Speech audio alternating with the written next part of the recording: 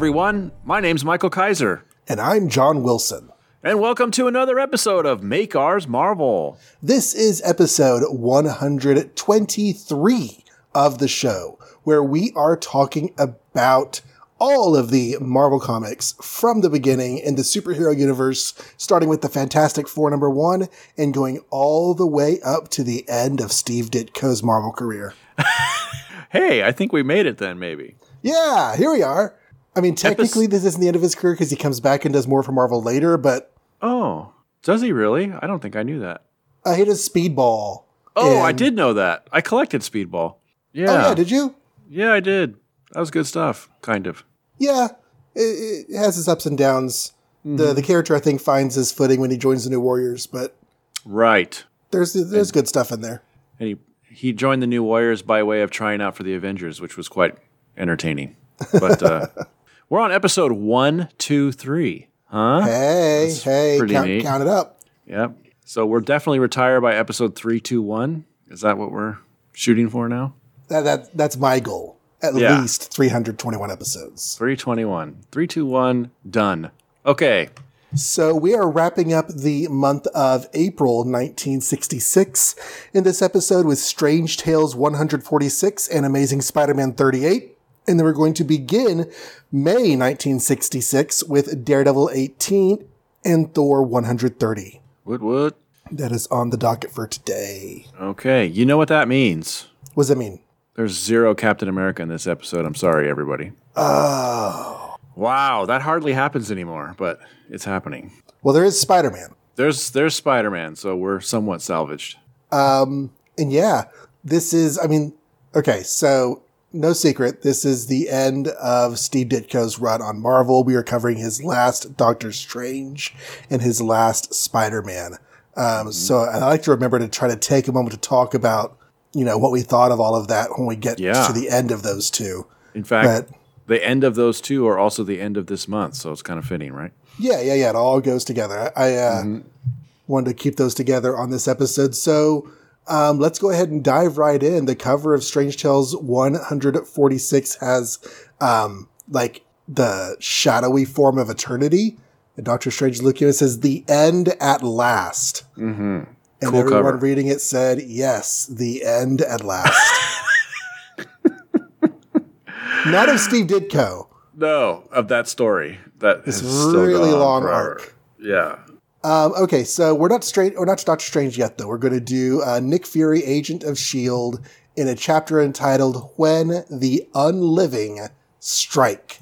Don't yield back, S.H.I.E.L.D. Far-fetched script by Stan Lee. Fantastic layouts by Jack Kirby. Fabulous penciling by Don Heck. Fanciful inking by Mickey DeMeo. Freehand lettering by Sam Rosen. So we had the whole thing where there was that chemical android that showed up in Captain America. And Nick Fury said, "I'll take care of this, and we're going to look into it over on S.H.I.E.L.D.'s end." We know that them sent it, or they, it always throws me off, they or them, sent the android. And so that's where we are. Nick Fury and the agents of S.H.I.E.L.D. are on this big, I don't know, hella tank here. It's a weird vehicle, kind of shaped like a helicarrier, kind of shaped like something rude, on big old tires. It's a hot dog with big old tires. Yeah. Mm-hmm, mm-hmm. So they're looking for some sort of trace of who created the chemical android. Swamp Buggy is what they're calling it. While it's plowing ahead, there's a well-armed squad of amphibian androids following its progress. The S.H.I.E.L.D. guys see them, throw out a net, and they catch them. And then they decide, I think, to let them go and follow where they lead. And then we change scenes to the helicarrier. Now, on the helicarrier, a man by the name of something, very important guy. We saw him briefly last issue, looking for a name. I want to say Brosnan. Pierce Brosnan? Pierce Brosnan? I don't think it's him. Anyway, some guy, he's a dignitary. He's an ambassador from Advanced Idea Mechanics. Those paying attention at home know that that is the name for AIM. and he is here to present some doodads and gadgets and instruments to Shield. But Nick Fury's guards like, no, you can't come in here with that carrying case full of we don't know what. We just can't let you in. Military police show up and they're like, hey, let them in. They're here from AIM, and we were going to, push them through. And if you don't let them in, it's going to cause an international incident. We're going to get you court-martialed. They open up the case and there's a bomb inside. It's actually not a bomb. It's just like a model of a bomb. But they're like, okay, that's fine, whatever. And they let him in, and the police, military people apologize to the AIM dude. Meanwhile, the Fury soldiers are underwater trying to follow those androids. And we get to AIM's hideout. Shield starts attacking. And so there's a lot of shaking, and everyone inside is like, oh no, they're attacking. This is our first confirmation that AIM and them are the same person. I think, right?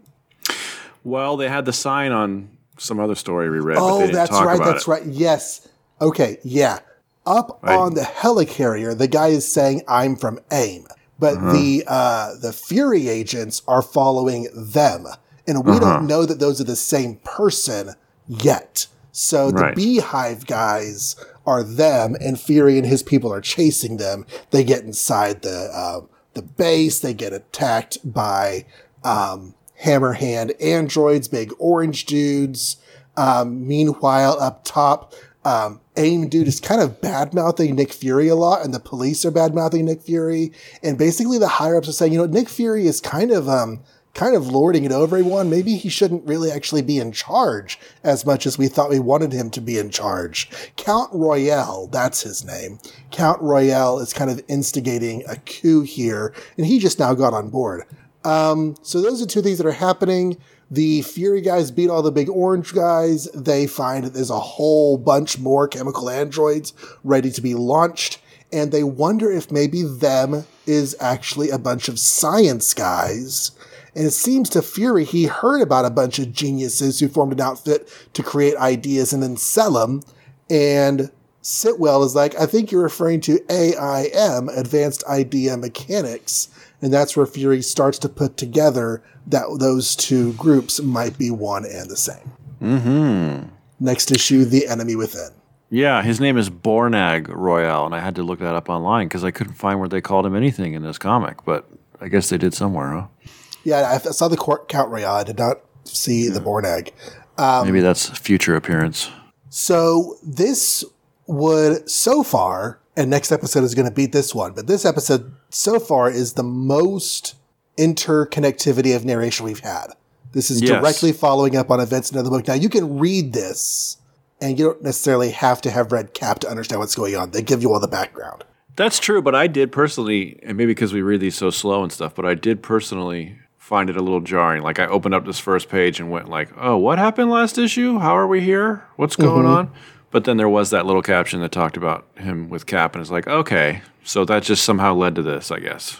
Looking in a moat for robots. And I was thinking that sometimes a S.H.I.E.L.D. story or some story will just kind of start in the middle of a mission. Like they already know what's going on and we kind of have to catch up as it goes along. So that's the feeling I had here. Having read Cap definitely enhances this story, but it's not yet a full-fledged, you have to 100% read it to understand what's going on. We are very close to crossing that barrier though. Well, we tracked the vehicle that carried the chemical android right to this area. Like, that didn't happen in Cap either. So I guess that's why it just seemed a little like I had to figure out how this was happening. But it works. I thought it was interesting. Like, if you haven't read Cap, you haven't ever heard of Advanced Idea Mechanics. And so you have this parallel storytelling where AIM is up top, them is down below, and no one realizes that they're one and the same until maybe at the very end. Mm-hmm. Where did we see these cats last? I feel like we just read something with them in it. The Beehive guys? Yeah. Yeah, they've been in Fury for a couple of issues now. Yeah, but it's been like 8 months since I read a Fury. Weren't they in like, I don't know. Oh, they were in Captain America. This Tales of Suspense, weren't they? No, that was Red Skull. No, them woke up the Red Skull. Oh, they did. They woke up Red Skull. That's where the sign was in that issue where they're developing the Cosmic Cube. So that one. And they've got the Baron guy there. checking it out with them, right? Right. So Baron Royale, or Count Royale was there, and he's basically like, yeah, I'm going to go over to Fury now. I'll see you cats later. And So, yeah, that's very interconnected, actually. Yeah. And That's there, cool. it's just one sign that says Advanced ID Mechanics, and if you notice it and you read it and the name sticks in your brain, then you're ahead of Fury's game in this issue. If you missed that because it's 1966, you didn't really pay attention to that because you don't know what Advanced ID Mechanics is, then Yeah, that's kind of cool. So if you read Cap, you know this guy's a villain. If you didn't, maybe you're not sure. right. I liked all the parts with this guy. I liked the whole, he's infiltrating and he's making it so everybody thinks like maybe Nick isn't smart enough to be leader of S.H.I.E.L.D. because he's sort of I wouldn't call Nick stupid, but he certainly downplays his intelligence because he comes from a culture where, it's better to bust on each other, I guess, or something.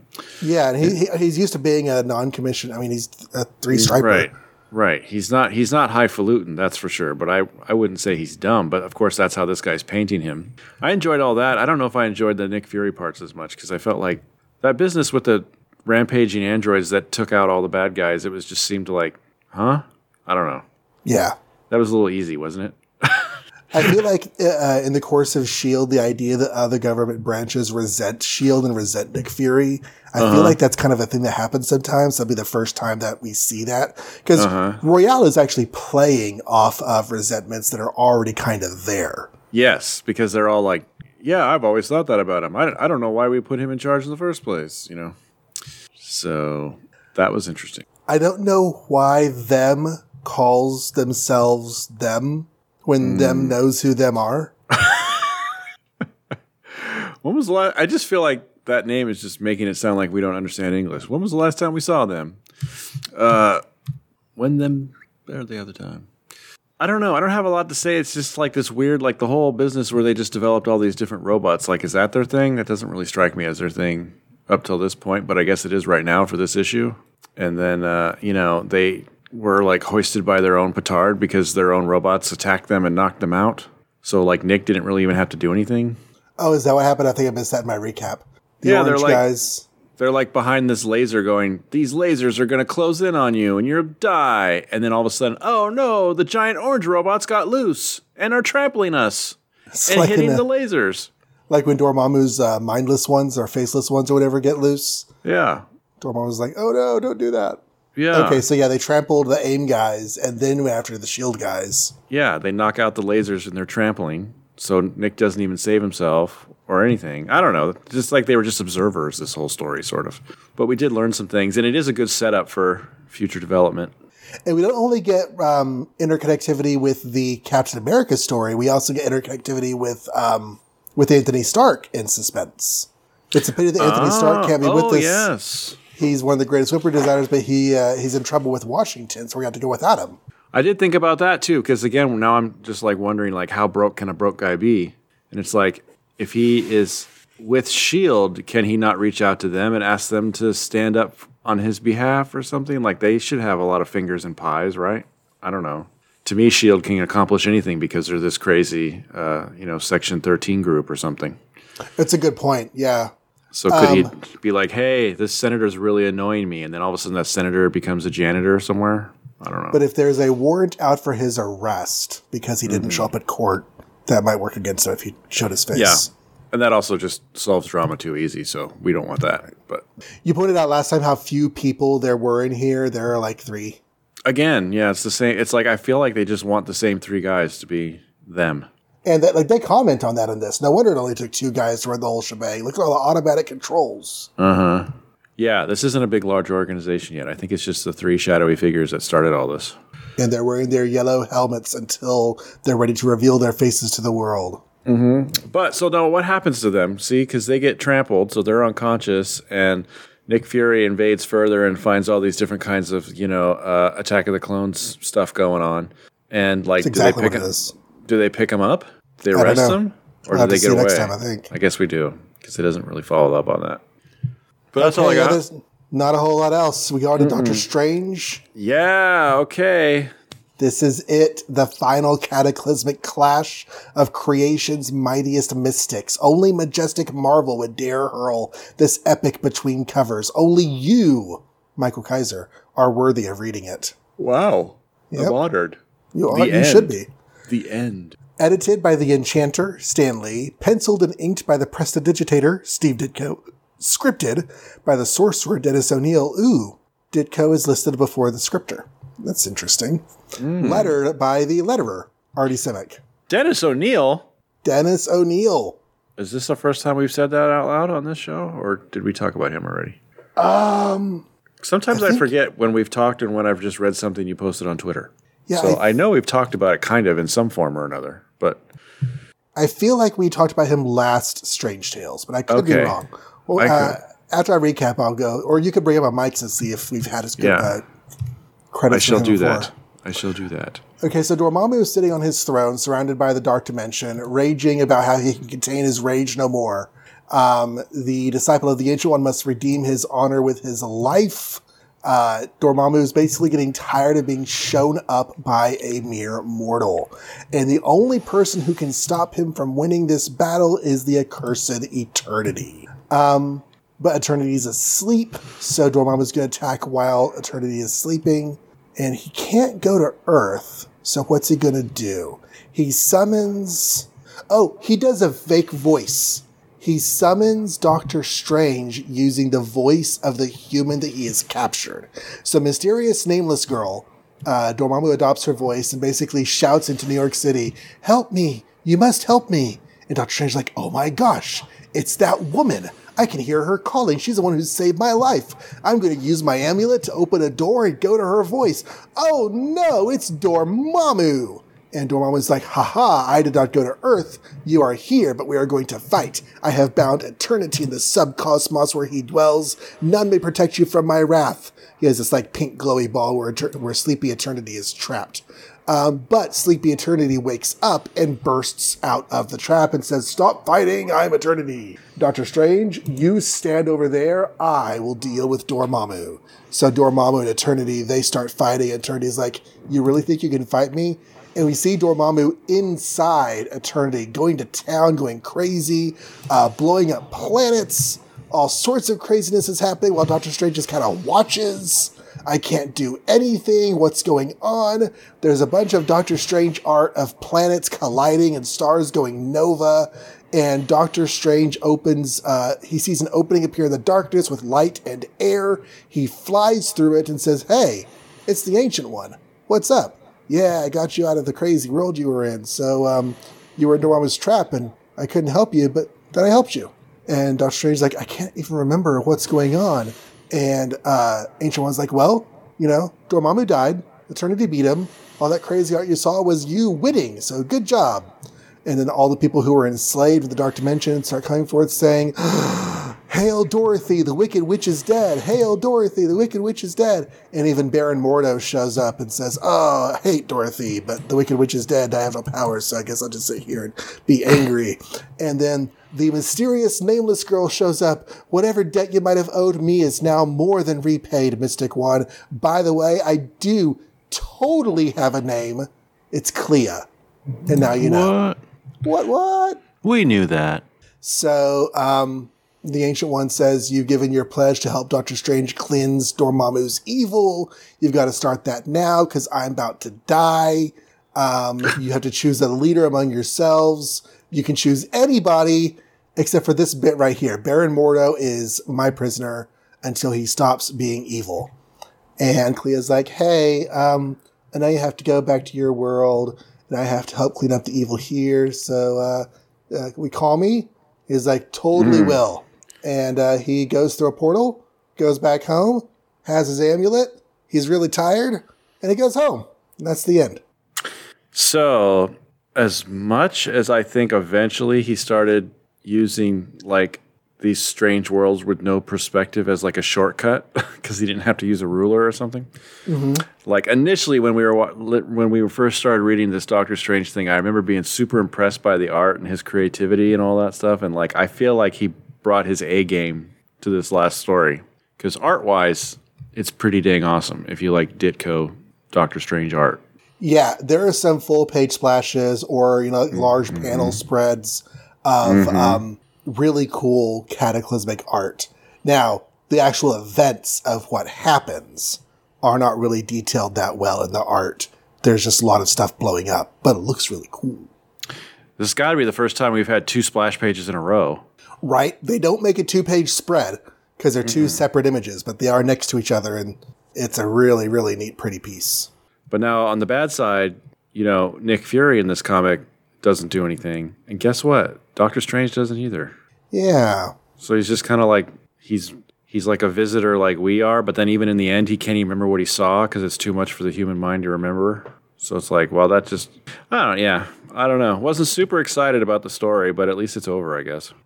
Seemed kind of silly. Like, I don't really get the strategy here. Dormammu's like, I'm going to bring Doctor Strange in, and he's going to watch me get my butt beat horribly by Eternity and die. Yes, vengeance is mine. I think he brought Doctor Strange in to beat Doctor Strange's butt, but then Eternity bust out of the prison. Oh.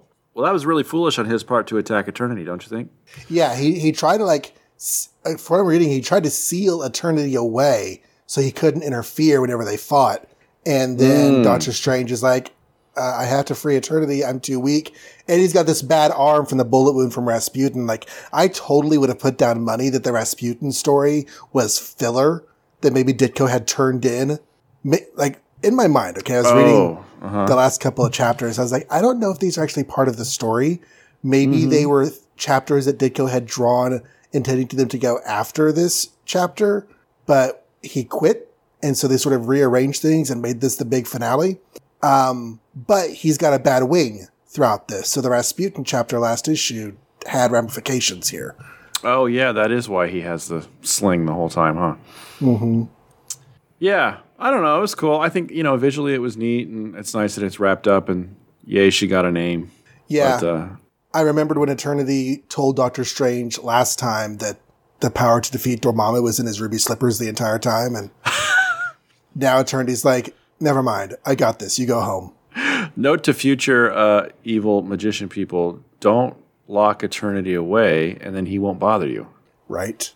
He's like, I wouldn't even have cared about this battle, except you just tried to imprison me, so now you die. Okay. But yeah, Baron Mordo comes back because we can't forget him. Clea gets a name, but she's staying home, and Doctor Strange goes off to do whatever by another creative team next issue. Dormammu is off the table for 25 issues, literally 2 years. Good. That's fine. So do we want to recap or, wax nostalgically about Steve Ditko's run now or wait till after Spider-Man? I say wait till after Spider-Man. Okay. You want to go on to Spider-Man? Yeah. Okay. The last Ditko Spider-Man, number 38, Just a Guy Named Joe. Written and edited by Stan Lee, plotted and drawn by Steve Ditko, lettered unfettered by Artie Simek. So, it's a new story, no recap. We start out with a guy named Joe. Joe wants to be somebody. He wants to be a boxer. So he finds a trainer named Mr. Tompkins, Tommy. And Tommy's like, dude, you're not going to be a very good boxer. He's like, no, I know I can do it because I've got a heart of gold. And then it cuts to him getting beat a lot and just basically being used as a guy to lose. So he's like, well, maybe I could try being an actor. I'll be famous as an actor. And so he finds, I don't know if it's the same guy. He finds an agent. No, it's the same guy. He's like, I can help you with that too, because apparently I can just do anything. So he gets a job as like an extra, but the extra wears like this full body suit of armor that's orange and green. It's got a helmet, so you can't even see who he is. And they're like, we just basically need you to go around punching all this stuff. You're like an evil mutant alien or something. He's like, okay, I can do that. And he starts punching all this stuff, and the stuff's really easy to punch and break. And one of the pieces of some of the stuff hits one of the lighting and knocks it over, and the lighting hits this random chemical that's all over the floor, and it zaps poor Joe real bad. He falls over. He wakes up. He's got cartoon stars around his head and everything. He's like, I think I'm okay, but I'm not sure. And they're like, well, you're fine. So we cut to Peter Parker at the Daily Bugle noticing another Betty Brant replacement quitting because J. Jonah Jameson is so horrible. He runs into Ned Leeds, and they both ask each other the exact same question. How's Betty? Where is she? What? I thought you don't know? No. So apparently she didn't accept Ned Leeds' engagement or, proposal, and neither one of the boys have seen her. And now Ned Leeds' true colors come out because he's not Mr. Nice Guy anymore. He says, I never liked you, Parker. I'm going to turn into the Hobgoblin and kill you someday. but not really. And then cuts back to Joe, and those stars aren't going away. He's getting more and more like confused and messed up, and he's like, they're like, can you go like beat up some of those extras again? Rolling. And he's like, you know what? I actually do hate these extras.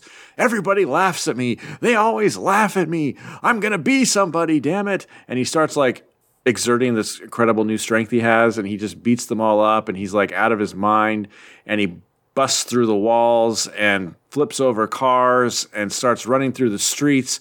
And that gets Peter's attention, even though he's deep in thought. At some point, a rock almost hits him. So he's like, what's going on? He turns to Spider-Man, tries to web up Joe, who, by the way, is still wearing the costume. So we don't even know. Nobody even knows who he is, really. But Joe's so strong, he can rip the webbing. And they get into this big fight. And eventually, Joe manages to throw Spider-Man into the back of a moving truck. By the time Spidey gets back, his agent Tommy has come to grab Joe and tell him, let's get out of here before you get in trouble, kid. Meanwhile, we cut to Norman Osborn, putting on a disguise and going to this like nefarious Goldfinger, mobster reunion thing. And he says, I'll give you half of this money now. And by half, I mean literally, I'm going to cut this wad of money in half and give it to you. And the other half when you all kill Spider-Man. So they're like, okay, we can do that. That's easy probably, right? Cut back to Peter Parker. He has to push his way through a bunch of protesters because they're all stinky and horrible. Because, yay, not protesting. Harry Osborn's mean to him. Flash is mean to him. And actually, what's-her-face is starting to think maybe she shouldn't be mean to him. Cut Gwen back Stacy. Gwen Stacy. I was trying to say Karen Page, but I knew that wasn't right. They're all the same. What does it matter?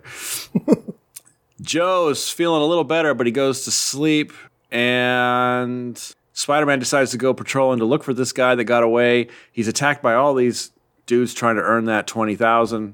But of course he can just beat them so easily because they're all human. Joe wakes up and he's like, you know what? I hate everybody and I'm a champ and they're all laughing at me. And he pushes Tommy and he's out of his mind again. Those weird cartoon stars come back and he comes across, he goes to the old gym where he used to be a punching bag to all these boxers, and he just starts beating on them.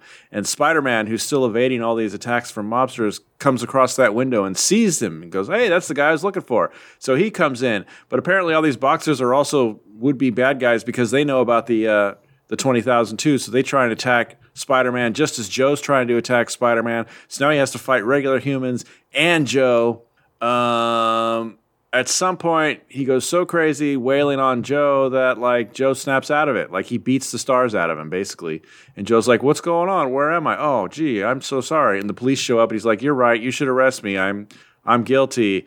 And then Tommy, his agent, shows up and says, no, actually, the studio doesn't want to press charges because they actually filmed you with fighting those guys, and that's like the best fight scene they've ever had in their life, and they want to hire you and make you a star, kid. And he's like, what? I'm actually going to be somebody? And a tear comes down his face, and everybody's like, yay, go Joe, you're the best. And all the boxers love him now because he's going to be famous, and everybody loves famous.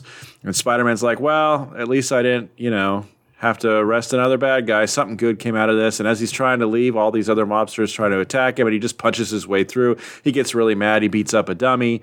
He comes home. He just missed Mary Jane again. So bummer. But all I really want to care about is Betty.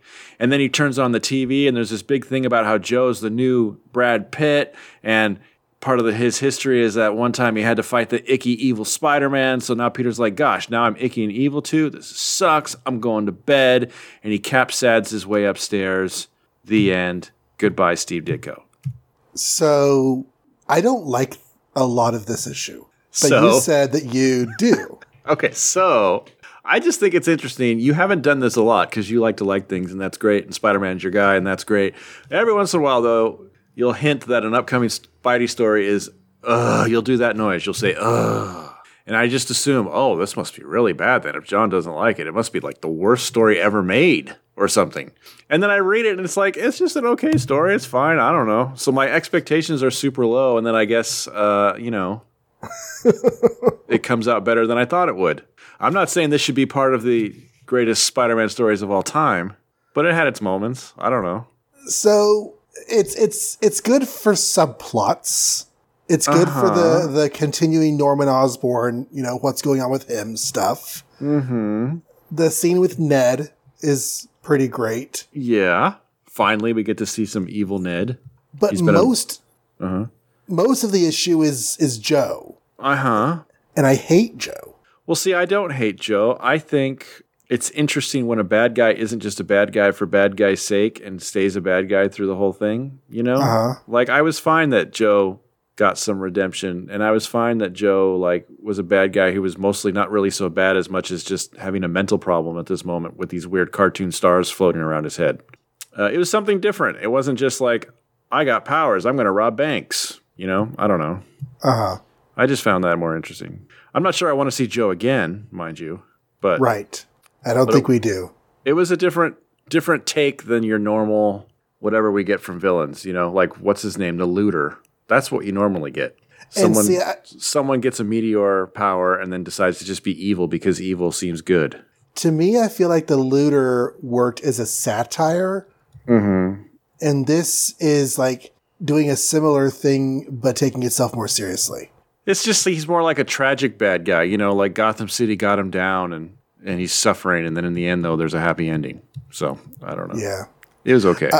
There's some interesting parallels to be drawn with him and Peter Parker. Uh-huh. And that they got their powers very unexpectedly. They have very similar emotional backstories. Mm-hmm. But they can't catch a break. Right, that kind of thing. But the stories just go very differently for them because they're different people. Mm-hmm. Yeah. I mean, as a last Steve Ditko story, is it the most iconic Spider-Man thing ever? No, not really. And in fact, what issue did we read of Spider-Man that was probably the last good issue? I don't know. I feel like it's been a while. The 2-part Goblin story after 25. After 25? Oh my gosh. 26 and 27. That's a long time ago. I mean, there were some, half decent things between now and then, but I think those were the last ones that we were actively pleased with. Yep, because it's all Molten Man and Scorp. Oh no, 33 had the iconic Gotta Save. I'm so sorry. Yes, there was the Master Planner trilogy. People are yelling at me, screaming, saying, "What do you possibly?" Okay, yeah, this is the Master Planner trilogy. That was probably the last thing. Yeah, and that was mainly good for its last issue. Totally. In our judgment. Yes, totally. That last issue was pretty amazing. Yeah. So I guess it's been a while, and this is kind of as far as exit of Spider-Man's creator, it's sort of a whimper. But, and if you notice, the cover is a complete non-cover. Every image there is taken from the inside of the comic. So he didn't draw it. So his last cover was 37. Yep. Maybe. Although that kind of looks like the same deal. So I don't know. 36? The Looter? Talk about next cover, though. Let's not, but geez, that's a good one. Anyway. Okay, so it's a good point, though, because there's some stuff in this with Norman Osborn that really feeds into the, what is going on with Norman Osborn in last issue and this issue. Because we first met him in 37 and he shoots a guy. Right, so we know he's a bad guy. And or something's up with him. Right, he's sending people out to kill Spider-Man in this issue. Mm-hmm. So it's kind of like, what is up with Norman? So I think if you cut a big stack of bills in half, you've ruined the money. I know that's illegal now. I don't know what the law was then. Okay. They were going to just tape $2,000, $20,000 together. That seems like a lot of work. Anyway. It's a lot of tape. But I guess as long as the serial numbers match. Where does she have a thought balloon that actually sounds like her now? Gwen? Page 11. I can't help feeling sorry for Pete. I wish they'd all stop writing him. It's like, okay, there she is. Yeah, she's definitely starting to turn. Mm-hmm. Because she's still being drawn bad. Not bad like badly, but like looking bad. She's got those extreme eyebrows and the frown all the time. Mm-hmm. I'm pretty sure that goes away with a new artist pretty soon. But the eyebrows aren't quite as extreme as they were in her first issues, but they're still very arching. Yeah. I guess I don't have anything else to say. Mary Jane shows up. Again. Or is this her first body shot? Her face is being eaten by a flower in 25. Okay. So here's another. It's being eaten by a bush or a tree or something. And she's wearing a bullet bra is the only thing I can think of for why she is shaped the way she's shaped. Yeah. I mean, it doesn't really look like her, does it? No. And Peter still wishes that she were Betty. He's moved past Betty, kind of, but he's not like over her. Makes you wonder what Ditko's idea of Mary Jane was. Did he ever draw her fully, like even in a sketch or something that we have? No, does not exist. And that's a big thing, is that no one knows what Ditko's idea for Mary Jane was, if she was even going to show up. Maybe that was just going to be the ongoing joke forever, that we never see her. Yeah. Yeah. That could have been. Yep. So the last notes of Ditko's Spider-Man Symphony are him being really depressed about his powers in his life. Uh-huh. Which is not, atypical of Peter, but... Aunt May tells him, to turn off the TV because they can give you nightmares. He says, not much chance of that in my case. I only have them when I'm awake. You think that was like autobiographical or something? I would hesitate to say yes, but I also wouldn't be surprised if yes. Yeah. I don't know. Nothing I've ever heard about Ditko as a person strikes me as him being a happy person at this phase in his life. Not only will he become a big star now, a.k.a. Stan Lee, but I'll seem worse than ever. Oh, shoot. I mean, I don't know. I could totally just be reading into that, but... Yeah.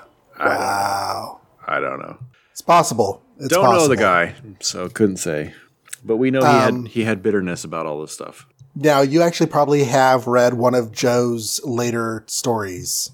He does show up in Captain America 246. Does he really? Yep. Maybe that's why I like him. Captain America, I don't even know what that one is. 246. I'm looking for the image. It's before you started collecting, because it's before 300. I totally recognize that cover. I didn't put two and two together. That's totally Joe. I guess I don't remember that story. Sins of the Fathers. He's kicking Cap off a train in his outfit. Huh. Maybe he goes crazy again or something. Maybe. Totally going to read that now. Do they call him anything? Just Joe? Well, the cover just says, he was a guy named Joe, but society stole his son. Now he's fighting back, and he may just be Cap's deadliest foe, Sins of the Fathers. So he has a kid, and someone steals his kid. What? Who's going to steal his kid? Who's going to have a kid with him? Oh, because he's a celebrity now? Liz is. Yeah. He marries Liz and has a son named Joey. Yeah, totally have to read this now. So that's a Peter Gillis issue, whoever that is. I must have read it before, but I never connected it to Spider-Man because I'd never read any of these before. All right. That's cool. Kind of fun. All right. So, goodbye, Steve Ditko. Goodbye, month of whatever we're in. I lost track. April. Goodbye, month of April 1966. So, what are your thoughts on Ditko's tenure in the burgeoning Marvel superhero universe? Well, I'll start with Doctor Strange. I thought initially when we were reading it, it was fun. It was a novelty. I had never really delved into Strange before outside of like guest appearances or something. But quickly it became kind of repetitive, and quickly it became like I wanted more from it. I wanted Doctor Strange to build some sort of life, and that never really happened. And I don't think Steve Ditko really ever wanted that, didn't seem like. He wanted to just tell crazy Hellboy stories every week or every month. So I got over that. But conversely, Spider-Man is almost the opposite of that. It's like Spider-Man kind of invented the Marvel, wheel in a way. Because as we were reading all these in order, Spider-Man was the first one to really start doing awesome subplots, really building, world building and character building and supporting cast. And it was obvious for a long time. It was our best book every month, guaranteed. So it's kind of weird that he was responsible for these two different things that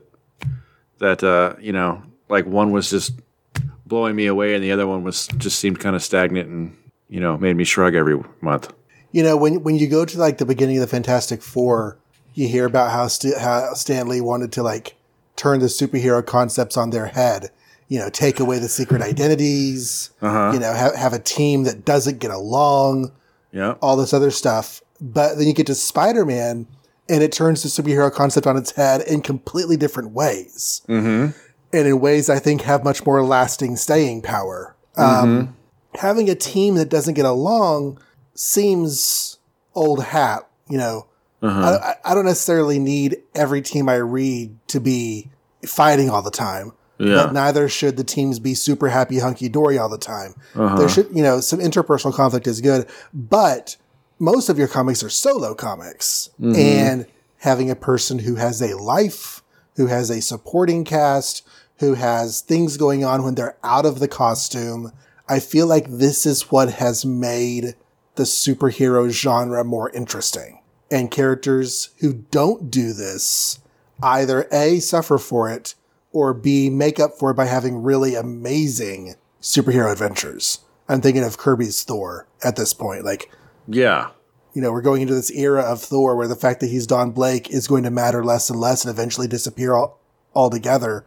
But Right. he's so awesome being Thor that it doesn't matter. Right. Or if you like the Hulk, then him turning into Bruce Banner is only occasional. It's not really a normal thing. Well, with Spider-Man, they really pushed the ideas that they kind of hinted at with Thing and Hulk, where it was like, yeah, just because they have powers doesn't mean they're happy, right? It could be a problem. Right. But unlike Thing and Hulk, who are obviously monsters, and that's why it's a problem. Like Spider-Man can blend in, so you'd think, wow, he's got it made. He's a teenager with awesome superpowers. But then it turns out, no, superpowers don't solve everything. And I think that was kind of groundbreaking because prior to that, I mean, I could be wrong, but I don't think other than having girlfriend problems, a lot of superheroes didn't seem to have any issues. Now, one thing that I don't really understand, a lot of people will link Steve Ditko to Ayn Rand and the objectivist philosophy. And I understand that he was a big, proponent of that and go into his Mr. A character. And there's one person who's like the only time I ever met Steve Ditko, he held up a business card and one half was colored in black and the other half was white. And he says like, black is black and white is white and there's nothing in between. And that's like a view on morality. And so reading through Spider-Man, I'm trying to see, or Doctor Strange trying to see where this might be coming through. And it seems like it's so not that. Like every situation Peter Parker's in, there are like shades of gray and different things he could do. And trying to find the right task is always a job. And when he chooses something right, there are negative consequences. And it seems like moral complexity is actually one of the underlying concepts of Spider-Man rather than moral objectivism. That's definitely true. And I don't even think in Doctor Strange, yes, there's good magic and bad magic, but especially initially, Doctor Strange almost seemed like kind of creepy and evil a lot of the time. So I don't know. I don't see that philosophy, but maybe it came later. Yeah, that's true. Maybe he came to his Randism later in life. But yeah, I feel like, your superhero universe at Marvel, Jack Kirby pretty much helps launch every single character we've done so far, except for Daredevil. Like he helps launch the X-Men, he helps launch S.H.I.E.L.D., he helps launch, everything we've done, except for Spider-Man and Doctor Strange, which are Ditko's babies. And it's like the Marvel universe would not be what it is if it weren't for that contribution. Yeah. I always feel like the Marvel universe is basically building blocks of Kirby with a sprinkling of Ditko for good measure, Like he's got his little corner, but definitely a lot of Kirby. Definitely a lot of Kirby. I mean, Kirby tried to kick off Spider-Man. That's another famous, what really happened story. But apparently Kirby had a Spider-Man developed, but it wasn't the same thing at all. So luckily Ditko stepped in and made it a not Captain Spider-Man. Right. So anyways, I've said before in this show that Spider-Man had a huge impact on my childhood. The early issues of reading Peter Parker left an indelible mark on my own development as a young man. I owe all of that to Steve Ditko's emotional imagery and, of course, Stan Lee's writing as well that goes along with it. But, we're leaving behind an era that to me is like a cornerstone of my own psychological makeup. So it's interesting that we've gotten here. That said, I'm super excited for Romita because to me, that's more to me when I think 60s Spider-Man, that's what I like. I don't know. We'll see. Before Romita can really get his own ideas out of the way, underway, he's going to have to resolve Ditko's plots. We're going to talk more about that next time and some fan myth that's out there. We've already kind of hinted that before, but even though Steve Ditko has gone, his stories are not wrapped yet, and that's what the next two issues are going to do. All right, shall we move? We gotta pick some comics. What am I talking about? We've got to pick some faves. All right. I'm thinking this might be difficult. Yeah. Nothing's popping out, but go. Yeah, we should probably go over it first. Let's see. I'm bringing up my spreadsheet. I was not prepared. So I have in front of me our comics from the month of April. We have the X-Men 21, which had, was it Dominus, the second half of the Lucifer story? Yup.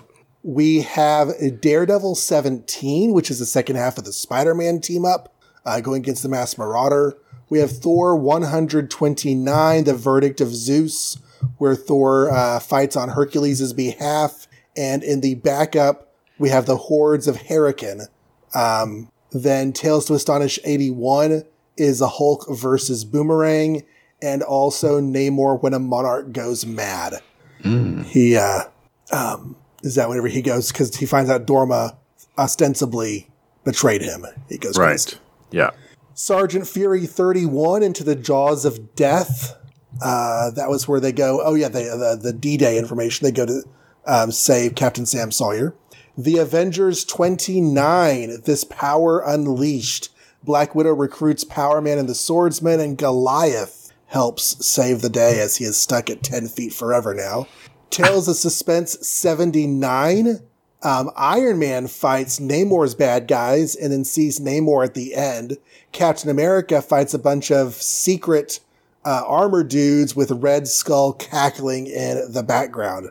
Fantastic Four 52, first appearance of the Black Panther, enough said. And then the two we just talked about, Strange Tales 146 with Nick Fury versus them, and the end of Doctor Strange Dormammu, and Amazing Spider-Man 38, Just a Guy Named Joe. I like when you do that because then I always have an answer by the time you're done. Okay. So that's easy. X-Men 21 is the worst thing ever. Lucifer's horrible. I hate that he's responsible for Xavier's legs. I hate that he's an alien and not a mutant. I hate that they made it a two-parter when I didn't even want one part. So, X-Men 21. Dumb, dumb, dumb. I'm only going to disagree with you on the point that I didn't even want a one part because when they had Lucifer before, they didn't even confirm how and why he got rid of his legs. Yeah. They didn't even tell that story. So having that revealed was like the one thing. And I did like the Blob, what's his name? And Eunice. And Eunice part in the first part, but this isn't the first part. This is the second part. So, it can be the worst. Yep. And then I'm sorry, Ditko, I cannot choose either of yours as the best, even though that would be kind of fitting and fun if I could. But I'm going to give it to almost Fantastic Four, but no, Daredevil number 17. I thought both those parts were super solid. I was actually impressed that the second part was just as good as the first. Usually that's not the case so far in these 60s comics. The build-up is always better than the finish, but in this case, I enjoyed it quite a bit. I liked it, so I'm going to give Daredevil the win for once. So I actually kept track as I was going through this month, and I really liked an issue. I put it in a top contenders list, and when I really didn't like an issue, I put it in a bottom contenders list. Okay. So, and then I picked one from each list. My bottom contenders this month were Spider-Man and the X-Men. Okay. And maybe I'm being too rough on that Spider-Man issue. I've never liked it. I don't know maybe if I dislike it more than it warrants. I just don't like it. But I did, before you said anything, I chose the X-Men 21 as my bottom pick. Good. So I'm sticking with that. My top contenders were Daredevil, Fantastic Four, and Captain America. Yep, I thought about Cap too. Because Red Skull, pretty big deal. Right? Yeah. I was leaning really hard on Daredevil until I read the Captain America issue. And I really liked all of the Why Can't Anybody See Them? The Red Skull's Return, AIM making the Cosmic Cube, the circuitry behind the A. I just, and like this is not the one where Nick Fury showed up, but there's just so much stuff in that I enjoyed that I am picking Captain America. Awesome. From Suspense 79 as my. How weird. I picked Spider-Man, you picked Captain America. You didn't? Oh yeah, Spider-Man in the Daredevil, Yep. That's one of the reasons it was awesome. I have chosen, no, that's not true. Yeah, I have chosen Captain America more than you have. Probably because I don't want to be like all, Captain America every time. Biased. So I try harder, maybe. I don't know. Same reason you probably go, oh, I shouldn't pick Spider-Man again. All right. Well, that is April. And we're running a little bit on the long side, but hey, it's our show. We can if we want to. Are we? Oh, yeah. We've only got 2 more to go, though. Yeah. Well, sort of 2 more. 3 more, really. So one and two halves. What have we got next? We've got I've lost it. Daredevil 18. Daredevil 18. Okay, that's you though, right? Yep. It is. Okay. So Daredevil 18, there shall come a gladiator. Dun, dun, dun. This is one of my favorite Daredevil bad guys. Okay. Oh, yeah? Okay. Yeah. We'll see about that. Go ahead. Story by Smilin' Stan Lee. Art by Jazzy Johnny Ramita. Inks by Fearless Frank Giacoya. Lettering by Swingin' Sammy Rosen.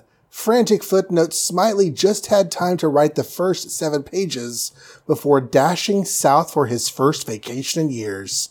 So give a cheer for Dandy Denny O'Neil, who bravely scripted the balance of this ever-lovin' epic.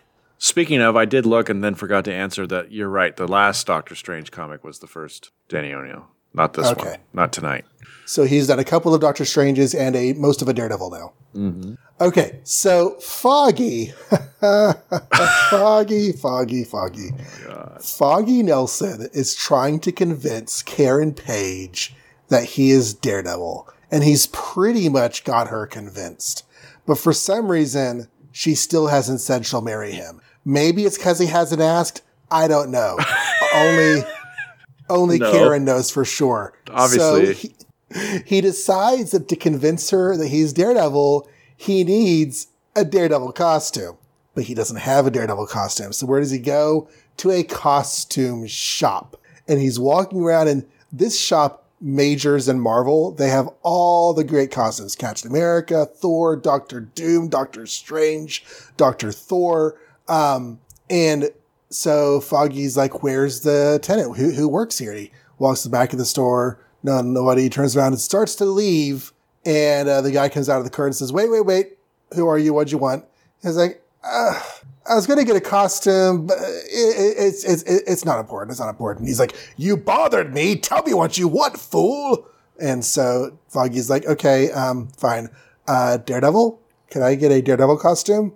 He's like, okay, sure. I'll take your measurements. You're not going to look good in it. It's going to be kind of, I have to make it bigger. It's going to cost you extra. He's like, fine, whatever. And as soon as he leaves, the tailor, who, by the way, runs a shop that is full of superhero costumes, he is super mad at costume superheroes that they even exist. Yeah. Nothing but overrated, conceited, swaggering braggarts, he says. And he's like, I think that, the best supervillain or superhero would have all of his powers built into his clothes. And I think I'm going to do that, and I'm going to use this Daredevil chump as my guinea pig. So the plot is afoot. Meanwhile, Matt Murdock is hanging out in his exercise room, doing some workouts. Then he goes to the law offices at noon to find Foggy and Karen. They're acting a little bit close, but he's like, has to not let on that he knows anything. So Foggy's like, remember, Karen, if Matt ever gets in trouble, Daredevil, I am always here to help him out. Oh, and Matt, if I ever disappear for a while, don't worry. I just have some out-of-town business to take care of. And Matt's like,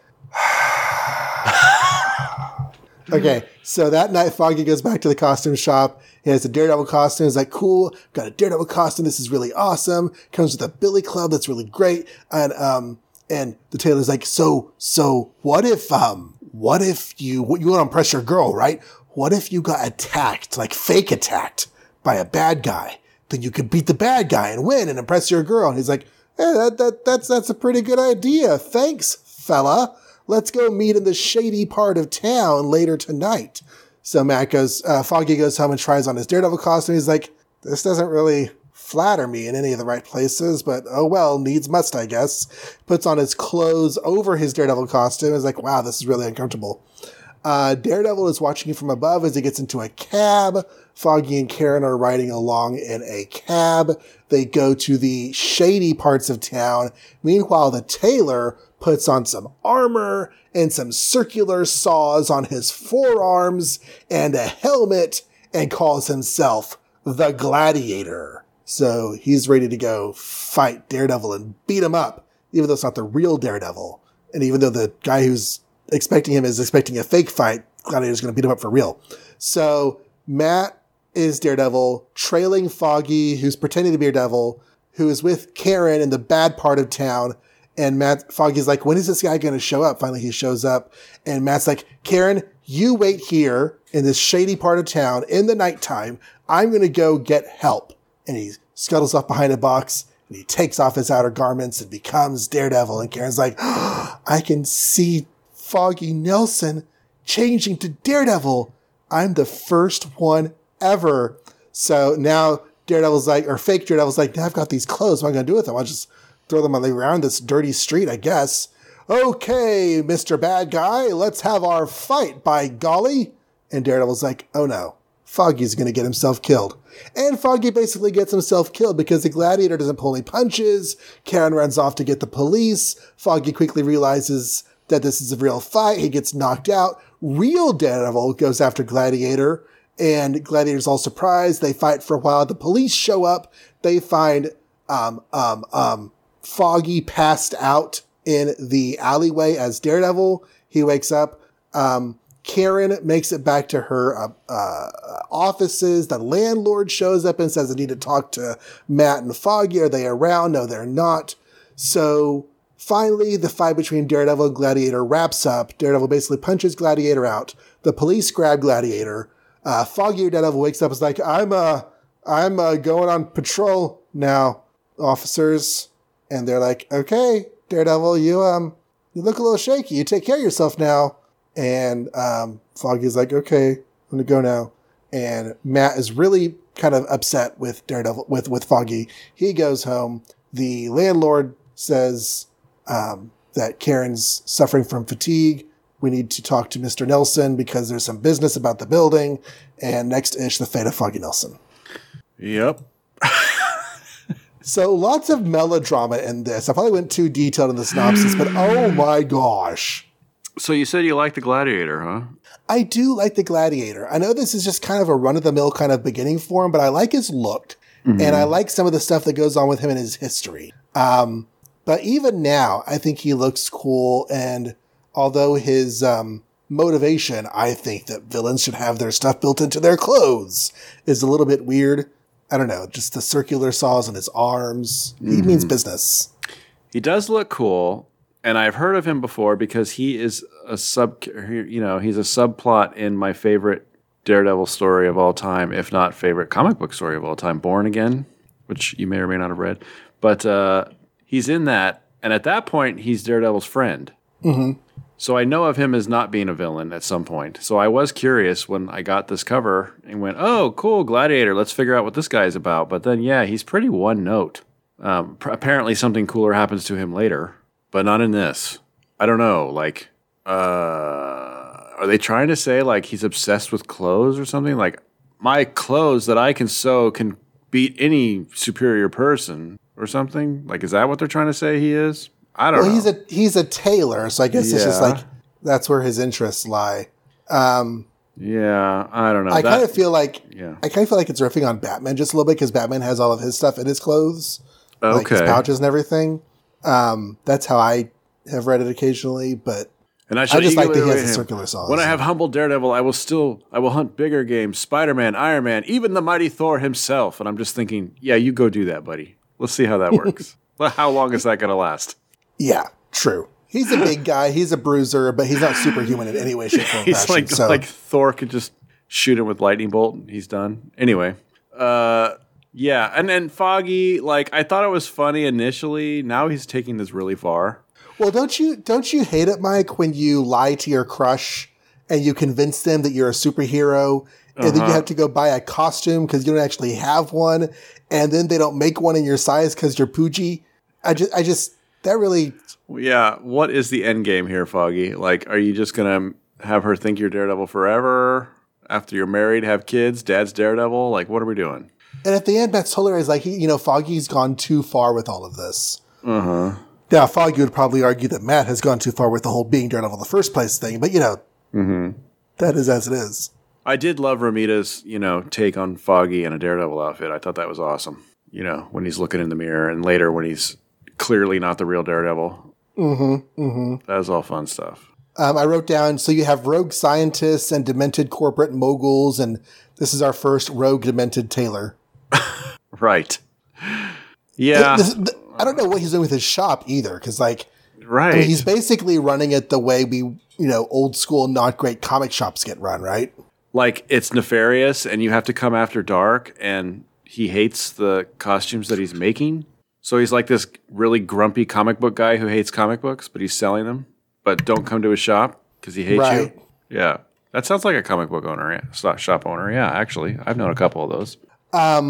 So page 4, whenever he's working out, maybe I've mentioned this before, I don't remember. Years ago, I heard a podcast episode of Michael Bailey's Views from the Long Box, where Thomas DJ was talking about Daredevil's history. And he said something that's always stuck with me. And I feel like it's kind of borne out here that Matt Murdock had to buckle down and work hard and focus so much to get through law school and get his life going. And now whenever he gets to be Daredevil, that's kind of him getting to be more himself, let himself go. And he gets to move past the wall that he's built around himself. And I kind of like that that's starting to come out more and more in the storytelling.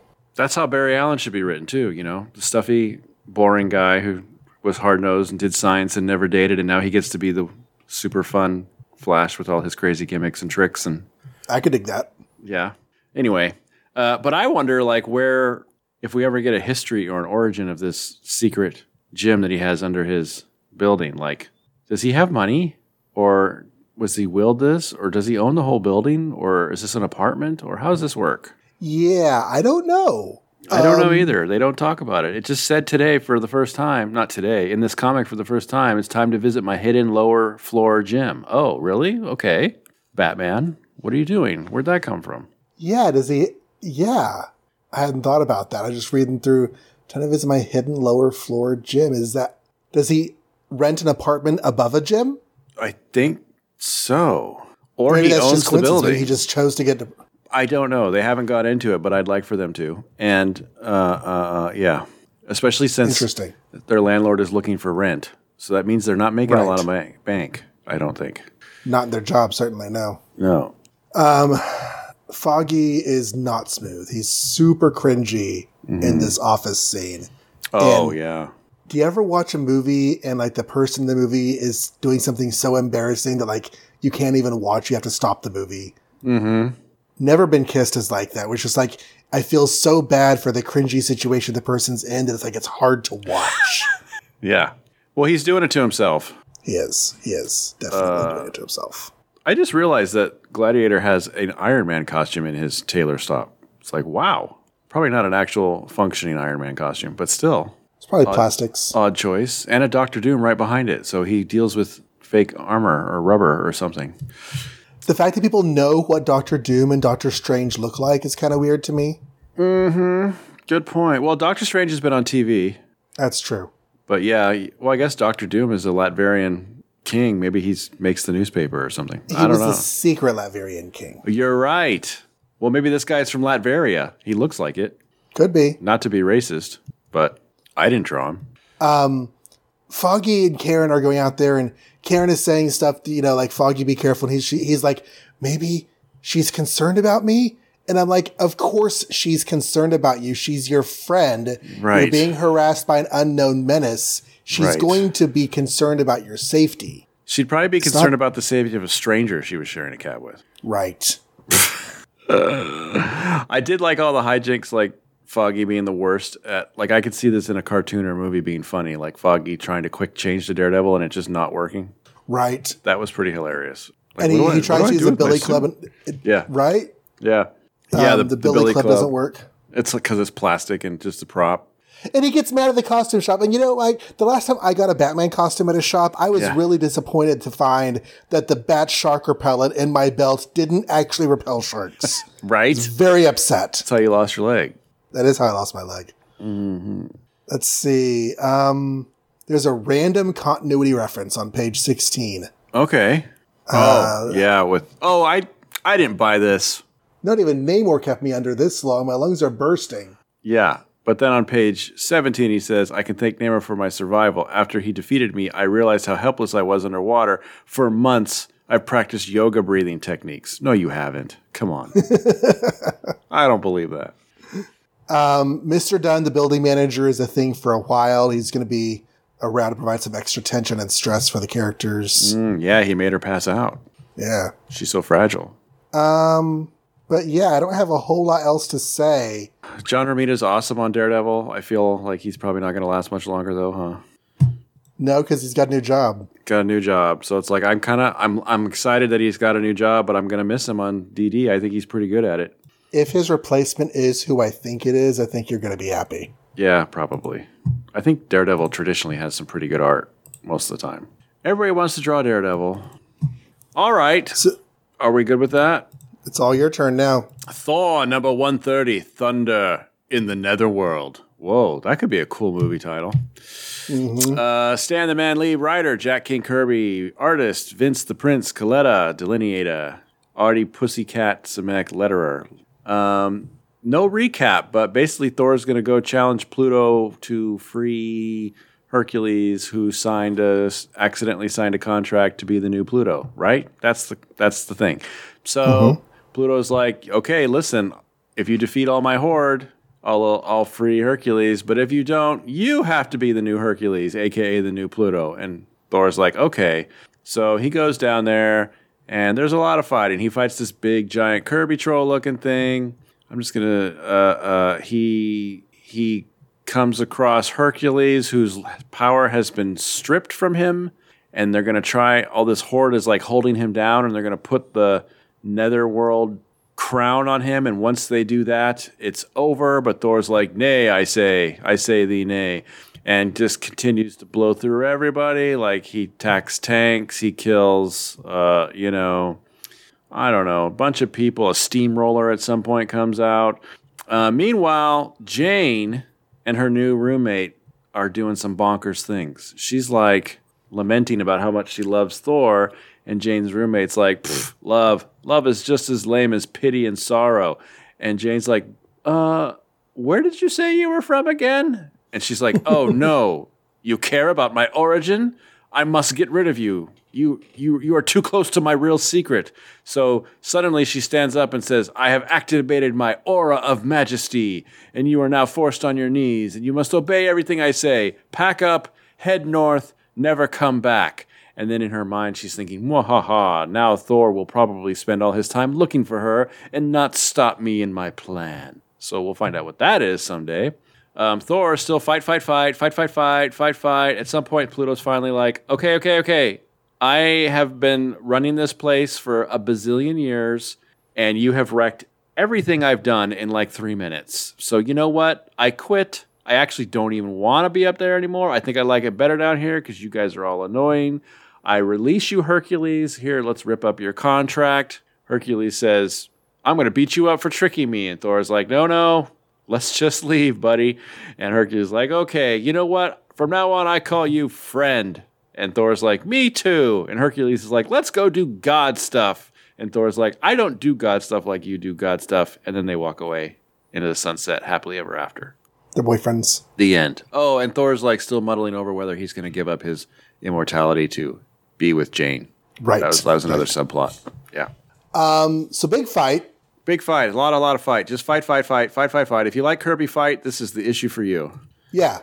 Lots of really cool visuals. Yeah, for sure. Going into the Netherworld with the really big green tree thing was cool. Mm-hmm. So let me I forget what you... Go ahead. I was going to say, let me ask you this. What's in it for Pluto to allow this to happen? To let Thor... Yeah. Like, if Thor wins, Pluto loses. He's already got Hercules, so he's already won. Why not just say, nah, I'm not going to let you challenge anything. See you later. So you're saying that what if Pluto had just told Thor, never mind, you don't get to? Yeah, why does Thor get to? That's a really good question. Like he can't get down I keep calling it Netherlands, the Netherworld without Pluto's help. So Pluto accepts the challenge. But it's like all he's doing is setting himself up for failure because he already won. He's escaped. You're right. You are so right. Is there some rule or law? Now, that could be. I don't know. Like anybody can come along and say, hey, Pluto, I challenge the person who took you over. Or it's because Hercules hasn't put on the crown yet, maybe? That Pluto's still in charge? Yeah, the crown has not gone on yet. Now, they do say to Hercules, only another may battle for you. So it is allowed for someone to fight on Hercules' behalf. Okay. And it also is Thor's destiny to do this, as we, for some reason, read last issue. Right, because there's like the Day of Three Worlds or whatever. Uh-huh. Join Midgard and Asgard. Right, yeah. Hercules Guard or something. So that was my one nitpick. It's just like, why does Pluto cooperate with this? But other than that, it's pretty fun. Thor fights Cerberus, or Cerberus, rather, because Cerberus is the aardvark. Yeah? Correct me if I'm wrong, Mike. Now, my comic does not have a three-headed dog as Cerberus. Does yours? Oh, sorry. No, mine has a giant Kirby yellow, purple troll green thing. Okay, just making sure. Because Cerberus is supposed to be a three-headed dog. Right. I didn't really pick up on that. You're right. They share the same name, I guess. I guess. Maybe this is just like how Paris, France, and Paris, Texas. Maybe this is like not the regular Cerberus. This is like Cerberus, Ohio or something. Now, he does have a face, and on his helmet, on the sides, there's an eye on each side, and those eyes seem to shoot laser beams. So that's three things. But yeah, that's a stretch. It's a stretch. It's a stretch. He has no tail. Now I forget, because I don't remember anything in my life. Do you know who Tana Nile is? Do you know what's going on with this? I do not. Okay. Interesting. She's a royal alien weirdo person. She looks a lot more normal this issue than last issue, though. Yeah, they did tone her down just a bit for this issue. She has believable features. Exotic, but believable. Yeah. Instead of the really weird. But like they mentioned last time how Thor bows down to Tana, and Jane's like, everyone's been doing that. We went to the grocery store. Yeah. And now Tana forces her to. Well, it's called the Aura of Majesty, so I guess she holds it back. And even when held back, Thor did it. So that means he might have some problems here in the future. Fight. The itchy and scratchy. I mean, my only other comment is it was cool that in the end they're friends and they get along, and that's the first time that's happened with these two. So I thought that was fun. Yeah. And that kind of sets up Hercules for future plot lines. I didn't look it up. I think Hercules might be off the table for a little while. I guess I should look it up so I know what I'm talking about. He sure has been on the table a lot. Yeah. I think they were determined to like make him a thing. Yeah. I think they've succeeded, although I don't know if they'll take advantage of it. But I'm just looking him up real quick on a chronology site. If you're new to the show, there are two really great sites out there for appearance orders and chronologies. One is marvelreading.com, which is the complete Marvel reading order. And there's also chronologyproject.com, which is a bit more bare bones as far as the layout, but very, very thorough in their lists of characters' appearances. And so, yeah, he's in next issue, probably as saying goodbye. And the next time he shows up is in Avengers 38. And I know what that story is. Awesome. So, okay. He'll be the new Thor. The new Thor on the team? Yeah. So we say goodbye to Jane. This is not goodbye to Jane, but it seems like it's goodbye to Jane. She's just leaving. She's going to walk the earth until she starves to death or something? Yeah, like King from Kung Fu. And that's it. That's it. Okay. Do we want to do the next story? I guess we should do the next story. The next story is called The Fateful Change. There's no recap, but there's one dialogue balloon that kind of recaps the whole thing. It says, Yon city of blah, blah, blah, blah, blah, Muspelheim has fallen to the hordes of Herokin. We, who is Thor and the what are they called? The Warriors 3. The Warriors 3 must liberate the land while we can. So that's where it's set up. Remember the guy had like a weird helmet with the eyeball thing, and it was like this awesome, powerful weapon that they didn't want anyone to take, so then he took it. Script, Stan Lee. Art, Jack Kirby. Inking, Vince Coletta. Lettering, Sam Rosen. Costumes, Asgard Haberdashery. Wow. So they attack the city, and we get to see like the Warriors 3 doing their thing, which we haven't really seen before in full, so that's fun. Meanwhile, Thor attacks the main dude who's not wearing the weapon. They get into a fight. Thor easily kind of knocks him out, but then thinks to himself, the only way I can get this weapon, because I don't know where it is is if he summons it. Wait a minute. Now that I'm looking at him when he's unconscious, he looks an awful lot like how I look when I'm in the mirror. So I know what I'll do. He takes his helmet off and starts taking off his costume and stuff. And then minutes later, that bad guy's, own Warriors 3 come over to find out, or to tell him that they're under attack by the good Warriors 3. And it's Thor posing as Hurricane. And he says, "Bring me the eyeball helmet." And next issue, the Warlock's Eye, a.k.a. eyeball helmet. Dun, dun, dun. Dun, dun, dun. Yeah. Boy, this story's going all over the place. Remember it was about like a voyage to find what broke a sword? Because I don't know how we got here, but we're here. Well, and then there was like the threat is coming to Asgard, but first we got to have story time about Ragnarok. Which is what we've had the last couple issues, yeah. And now the hordes of Hurricane are assaulting Muspelheim on their way toward Asgard, and Hurricane has the evil eye, the Warlock's Eye. So, it's just all over.